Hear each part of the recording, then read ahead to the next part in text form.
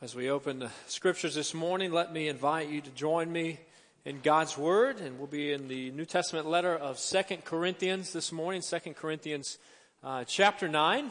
And if you don't have a Bible, let me encourage you to grab a pew Bible or to open a Bible app on your phone or device. But if you are using a pew Bible, I believe it's on page 939, 940, somewhere in there. But this morning in the early worship hour, in the 8:30 service, we had the opportunity and the privilege to observe and to celebrate believers' baptism. And so we had 4 children who were baptized this morning: Patton Knight and Harris Gregory and Maddie Gregory and Mary Kate Smith. And baptism is indeed a public profession of something that God has done for us. It is a public profession of faith of a life, an individual that says, hey, I want to know and follow Christ. I've been saved by God's grace. I understand salvation, and I am publicly declaring that I desire to follow after Him. And indeed, we are invited to follow Christ, and we are invited as believers to leave a legacy as followers of Jesus Christ. But it's a legacy that is not so much about us. It's a legacy that is all about Him. Indeed, we are called, we are invited to leave a kingdom of God legacy for the world. That's the central truth that I want us to see as we look at God's Word this morning, as we look at this text from 2 Corinthians, and as we prepare to conclude this series on leaving a legacy. I want us to see that we, as followers of Jesus, as brothers and sisters in Christ, as those who've been saved by the grace of God, we are invited to leave a kingdom of God legacy for the sake of the world. Now, what do I mean by kingdom of God? I mean that God rules, that He reigns, that we are called upon to leave a legacy that points others to the one who sits on the throne, the one who reigns, the one who is almighty, and the one who saves. We are called upon to point others to living a life that indeed recognizes who Jesus is and follows after Him. This is something that we see a partial practice of in the world today. We see this in the church, but it's something that we will never fully see until the King returns, until the second coming of our Lord, our Savior, Jesus Christ. But why would we, as Christians, or as people, why would we want to leave a kingdom of God legacy? And this, I believe, is why. It's because of who God is and what He has done.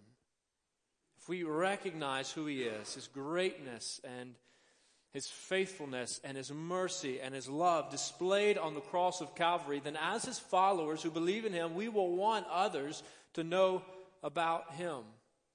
In 2 Corinthians chapter 8, verse 9, Paul writes this to believers. He says, "For you know the grace of our Lord Jesus Christ, that though He was rich, yet for your sake He became poor, so that you, through His poverty, might become rich." In other words, the Son of God and the Savior of the world left His rightful place on the throne of heaven and humbled Himself and came to earth on a rescue mission for your sake and for my sake, so that we might be saved, so that we might enjoy the richness of knowing Him and living for Him for all of eternity. This is the grace of God. And if we know this grace, then we know as followers of this God, our lives ought to look different from the rest of the world. This is a grace that has tremendous implications that I want us to see from God's Word this morning. I want to talk for a few minutes today about what I'm calling Jesus' generosity. Jesus' generosity. I know it's an unusual and odd way of describing generosity, because Jesus is a person, it's a noun, but here I'm using it as an adjective to describe the kind of generosity that God shows us in Jesus. Now, no doubt we as believers are called to be generous people. We're called to be faithful with what God has entrusted to us. And the only way that we will do so in a way that honors God is if we continually look to how God has been generous to us in Jesus. So as you find your place in 2 Corinthians chapter 9, let me invite you to join me standing for the reading of God's Word. In 2 Corinthians chapter 9, beginning in verse 6. And there Paul writes these words. He says, "Remember this, whoever sows sparingly will also reap sparingly, and whoever sows generously will also reap generously. Each of you should give what you have decided in your heart to give, not reluctantly or under compulsion, for God loves a cheerful giver. And God is able to bless you abundantly, so that in all things, at all times, having all that you need, you will abound in every good work. As it is written, they have freely scattered their gifts to the poor. Their righteousness endures forever. Now he who supplies seed to the sower and bread for food will also supply and increase your store of seed and will enlarge the harvest of your righteousness. You will be enriched in every way so that you can be generous on every occasion, and through us your generosity will result in thanksgiving to God. This service that you perform is not only supplying the needs of the Lord's people, but is also overflowing in many expressions of thanks to God. Because of the service by which you have proved yourselves, others will praise God for the obedience that accompanies your confession of the gospel of Christ, and for your generosity in sharing with them and with everyone else. And in their prayers for you, their hearts will go out to you because of the surpassing grace God has given you. Thanks be to God for His indescribable gift." Father, we do acknowledge this morning as your people, as your church gathered together in your name, that you have been gracious to us. Lord, that you have been so good to us, that you have given us an indescribable gift, and that is the gift of salvation by grace through faith alone in the Lord Jesus Christ. Father, we thank you for that gift. Father, I pray that you would keep our minds and our eyes on the gift that you have given us, so that as your people we might be faithful in declaring your greatness and living lives that honor you. Guide us now as we seek to understand your word by the power of your Spirit. And it's in Jesus' name we pray and ask these things. Amen. Well, you may be seated. So here we have an excerpt from this letter, the second letter found in God's Word that Paul wrote, the apostle and missionary Paul wrote to the church in Corinth. In fact, Paul wrote a number of letters to the church in Corinth. Two of them, 1st and 2nd Corinthians, are in our New Testament. But Paul had this ongoing sort of relationship with Christians in the church in Corinth. In fact, we discover upon reading these letters that the church in Corinth didn't always think so highly of Paul. In fact, they were skeptical of Paul at times. They questioned his approach and his ministry and his leadership. But even so, right here in 2 Corinthians chapter 8 and chapter 9, Paul calls upon these believers.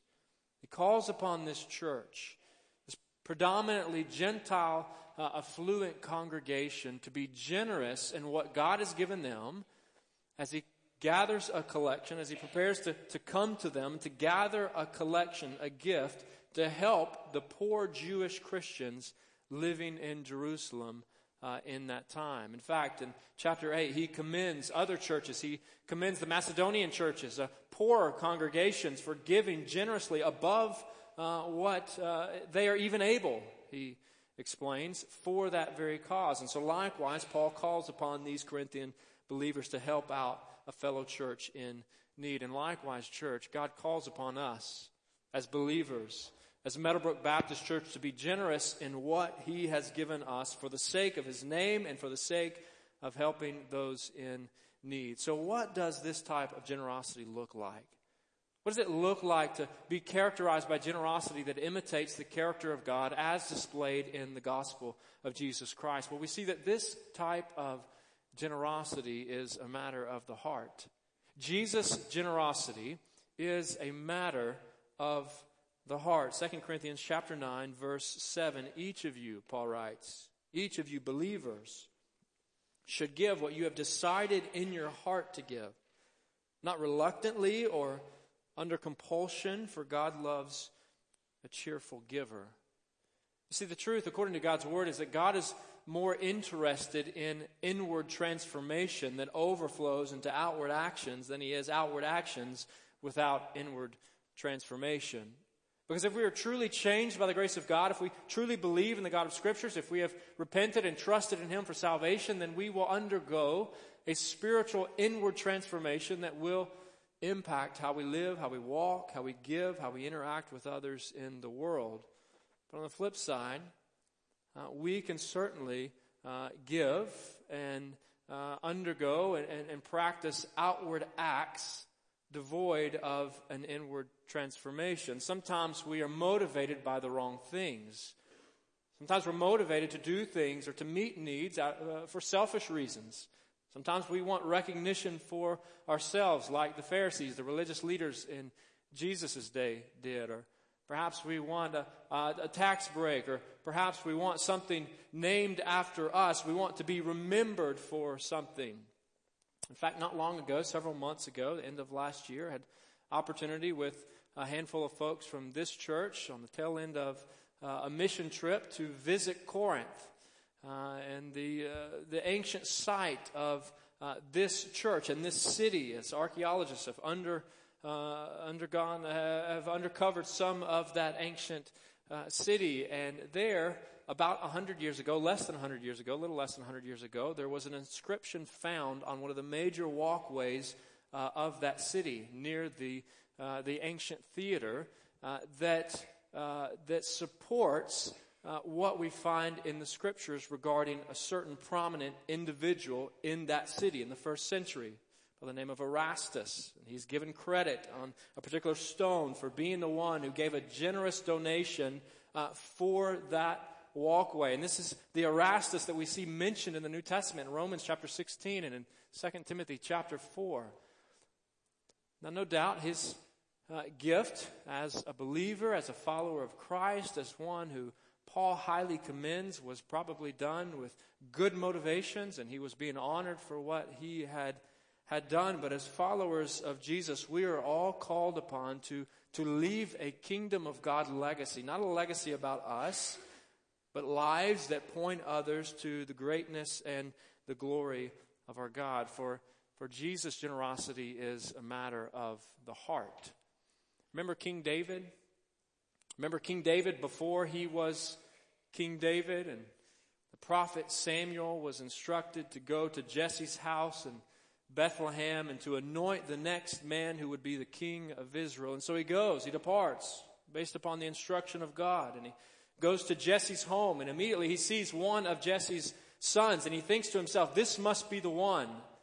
This is a mighty man, a mighty warrior. This must be the one who is to be the next king of Israel. And 1 Samuel chapter 16, verse 7, we read, "But the Lord said to Samuel, do not consider his appearance or his height, for I have rejected him." The Lord does not look at the things people look at. People look at the outward appearance, but the Lord looks at the heart.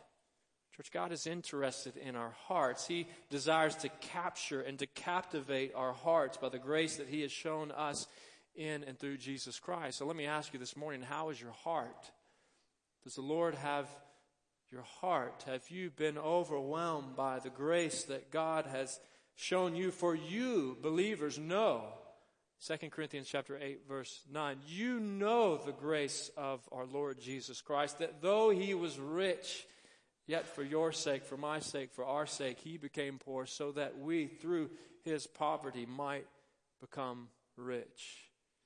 See, the love of God has been displayed through the cross of Christ, and clearly an act of generosity on our behalf that displays the heart of God. Those who imitate this way, those who imitate the Jesus way, the gospel way, have hearts that have been captured by Jesus, leading us to love Him more, to desire to honor Him and to pursue Him and to seek Him, but also leading us as His people to love others in His name. Jesus' generosity is a matter of the heart. And we also see here that Jesus' generosity helps those in need.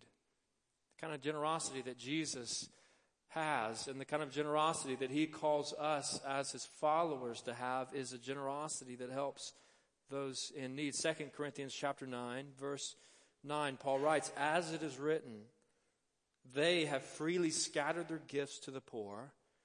Their righteousness endures forever. This is a quotation from Psalm 112 that describes the righteous people of God responding to the gratitude of God, recognizing that what they have has been given them and entrusted to them by God, leading them to broadly disperse and freely give what God has entrusted to them for the sake of pointing others to Him. Church, we are invited, we are encouraged, we are called to leave a kingdom of God legacy for the world. And when we recognize that God is indeed the source of what we have, and He is the one who sustains us, and He is the one who helps us, then the proper response, the natural response, is to respond by helping others in need. The psalmist in Psalm 54 verse 4 said, "Surely God is my help.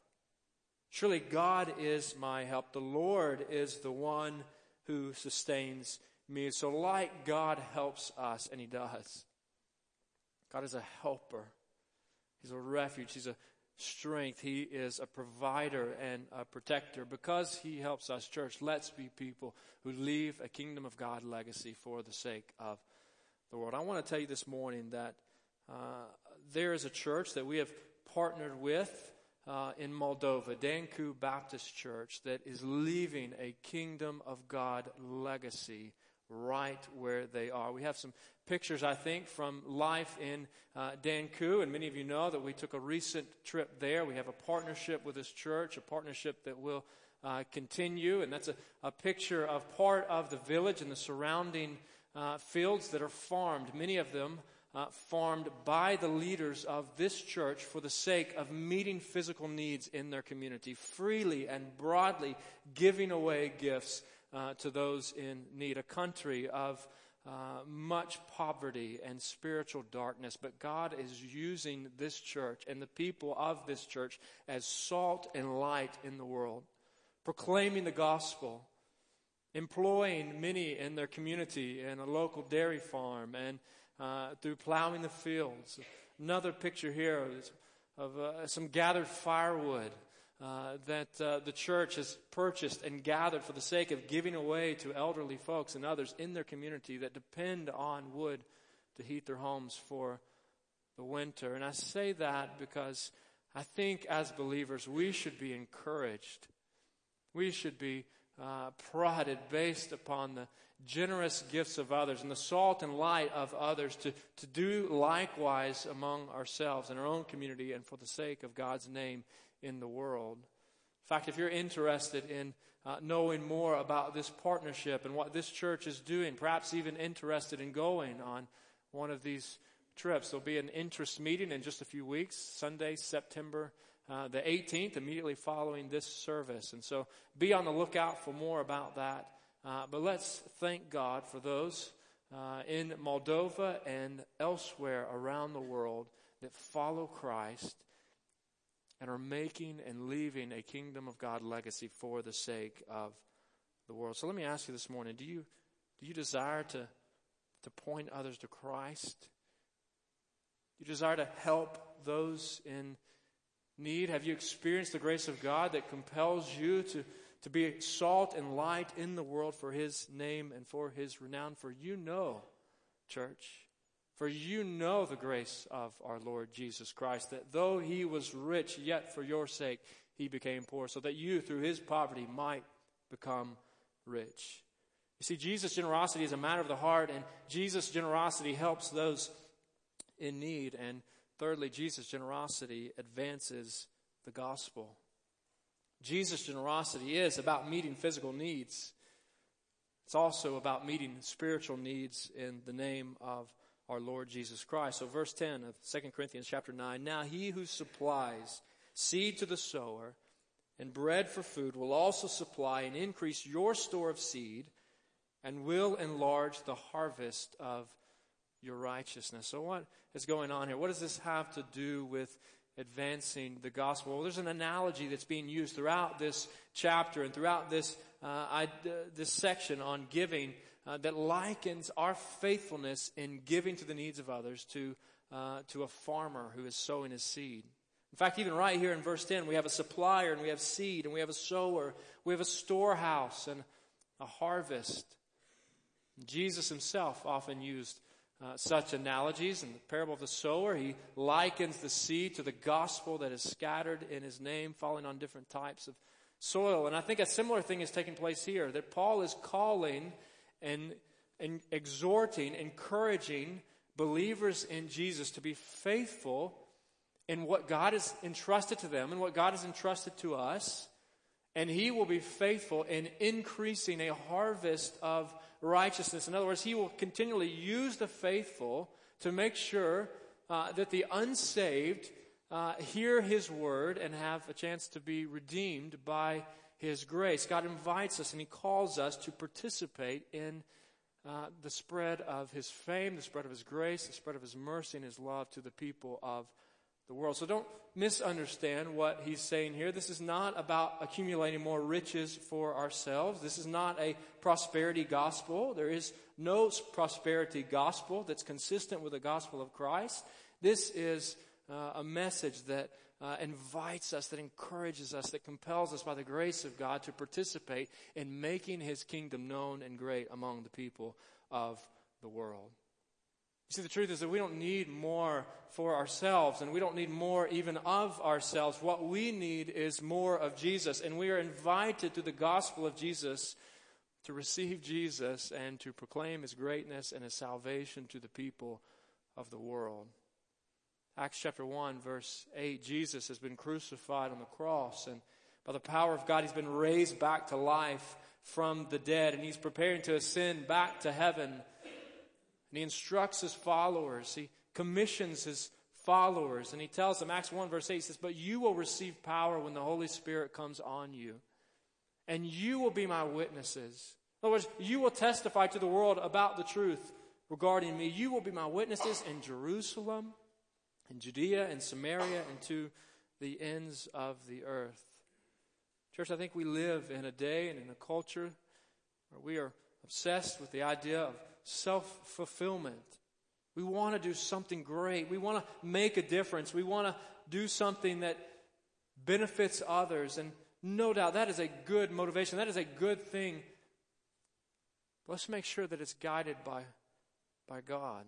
If you want to give yourself to something satisfying, if you want to give yourself to something that makes a difference, give yourself to that. Give yourself to the gospel of Jesus Christ. Give yourself to making God's name known among the people of the world. And I want you to know that I'm so grateful to be part of a church that desires to be generous and to see those in this community locally and nationally and even around the world come to know and follow Jesus Christ. A church that is and has been very generous with what God has entrusted it.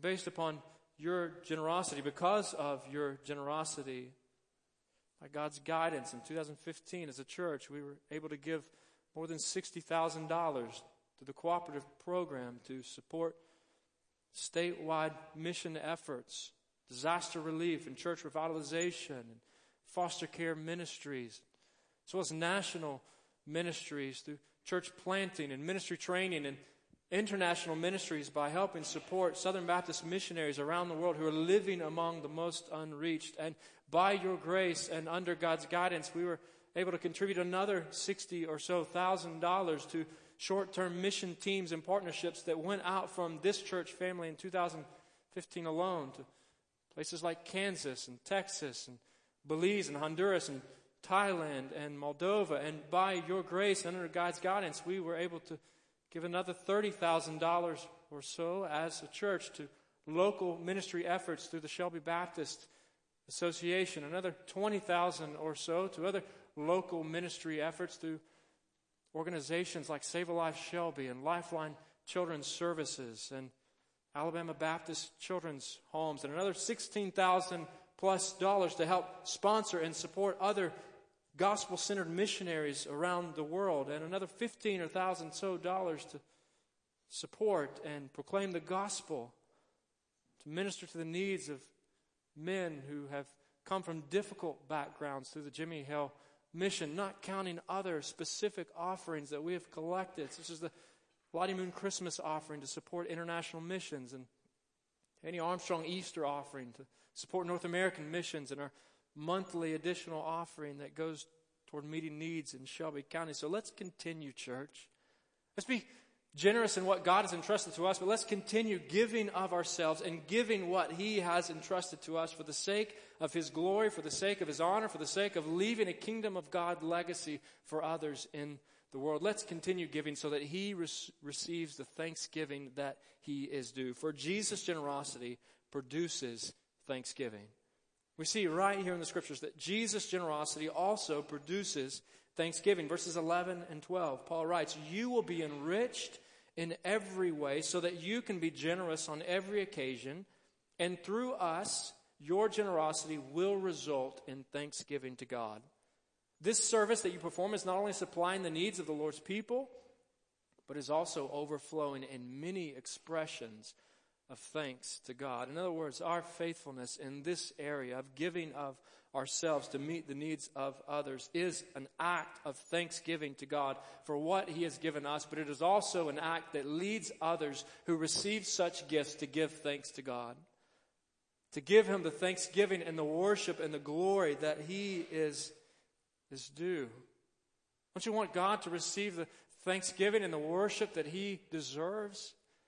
Thanksgiving not only for physical provision, but thanksgiving for spiritual provision through the gospel of Jesus Christ. 1 Corinthians 15:57, "But thanks be to God, for He gives us the victory through our Lord Jesus Christ." God gives us victory over sin. He gives us victory over death through the gospel of Jesus, and He deserves great thanks for us. So Jesus' generosity, church, is a matter of the heart. Jesus' generosity is about helping meet the needs of others. And Jesus' generosity is about advancing the gospel. Jesus' generosity is about producing thanksgiving. And finally, Jesus' generosity reveals genuine faith in Christ. Church, Jesus' generosity, a life that mirrors, that reflects, and that images the kind of generosity that God has shown us in Christ, reveals genuine faith in Christ. Verses 13 and 14, "Because of the service by which you have proved yourselves, others will praise God for the obedience that accompanies your confession of the gospel of Christ, and for your generosity in sharing with them and with everyone else. And in their prayers for you, their hearts will go out to you because of the surpassing grace that God has given you." You see, when we are faithful, there are others who give God thanks for our faithfulness, and there are others who praise God on our behalf. So let's praise God, for He is worthy of our praise. Let's praise Him, for He has been good to us. Let's give Him the thanks that He deserves, and let's participate in displaying our faith and living out our faith in a way that benefits others and in a way that glorifies this great God. Let me ask you this morning, are you generous with what God has entrusted to you? Are you generous with your time, and are you generous with your talents, and are you generous with your resources that God has given you for the sake of making Him known among the people of the world? See, this message of the gospel, this central message of the cross, is a message that interrupts a life of pride and self-centeredness by the grace of God. Do you know God's grace? I invite you to reflect on a couple application questions based upon the truths of God's Word this morning. Firstly, do you know God's grace? You see, Paul is writing to a church, he's writing to Christians. He makes the assumption that they know God's grace, that they've received this gift, this free gift of salvation by grace through faith in Christ. He says, "For you know the grace of our Lord Jesus Christ, that though He was rich, yet for your sake He became poor, so that you through His poverty might become rich." Do you know that grace? I mean, do you really know that grace? If you felt that grace, do you know it in a personal way? A way that causes you, that propels you to give thanks to God, to give glory to God. If you don't know that grace, the grace that led God to come to earth, to be born in lowly circumstances, humbly born, and to live on earth for 30 plus years so that He could fulfill for us what we could never do on our own. Do you know the grace of the gospel of Jesus Christ?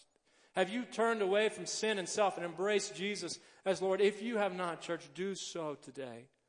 Turn to Jesus today. Acknowledge your sin, confess your sin, and embrace Jesus today, right where you are. Come to Christ. Turn to Christ. Cry out to Christ and receive this gift of salvation that reorients our lives in a way that honors Him. Experience Him now. Do you know God's grace? And secondly, friends, are you living and are you giving in response to His grace? If you know His grace, if you've turned to Jesus for salvation, if you know that you are right with God, that you've been restored into right relationship with Him, are you living and are you giving in response to His grace? You see, followers of Christ don't come to church and give generously and love their neighbor for the sake of earning right relationship with God. No, followers of Christ value church attendance and fellowship and generous giving and befriending their neighbors because they have been transformed by the grace of God. Are you living and are you giving in response to the grace of God? Out of the overflow of a heart that's been transformed by the gospel of Jesus Christ, let's participate in leaving a kingdom of God legacy for the world by using all that we are and all that we have been entrusted with for the glory of God. What an awesome privilege, church. What an awesome responsibility that we have been called to participate in. A responsibility that we will never be able to accomplish on our own, that we will always fall short of, but we will be encouraged in if we continually fix our eyes on Jesus. If you want to be about Jesus' generosity, then church, keep your eyes on the cross. Keep your eyes on the cross, for the cross is the message of our salvation. And the cross of Jesus is the symbol of Christ's victory on our behalf. And the cross of Jesus is our motivation for living lives of obedience and faithfulness to Him. You see, the cross of Jesus is the indescribable gift of 2 Corinthians chapter 9, verse 15. Let's thank God. Thanks be to God for His indescribable gift. Father, we give you thanks this morning because you have done for us what we do not deserve. Father, you have extended salvation to us by your grace. You have been merciful on our behalf, not because we have been good to you, but not because we have tried hard, Lord, but because you love us. Father, thank you for loving us. Thank you for being generous with us. Thank you for entrusting us with so much. Father, help us to be faithful. Father, even now, help us to be faithful in how we respond to you. Help us to acknowledge that you are Lord of all, and give us hearts that desire to follow you. Lead us now as we respond. Hear our praise, hear our prayers, hear our confessions. Father, save us and sustain us by your grace. And it's in Jesus' name we pray and ask these things. Amen.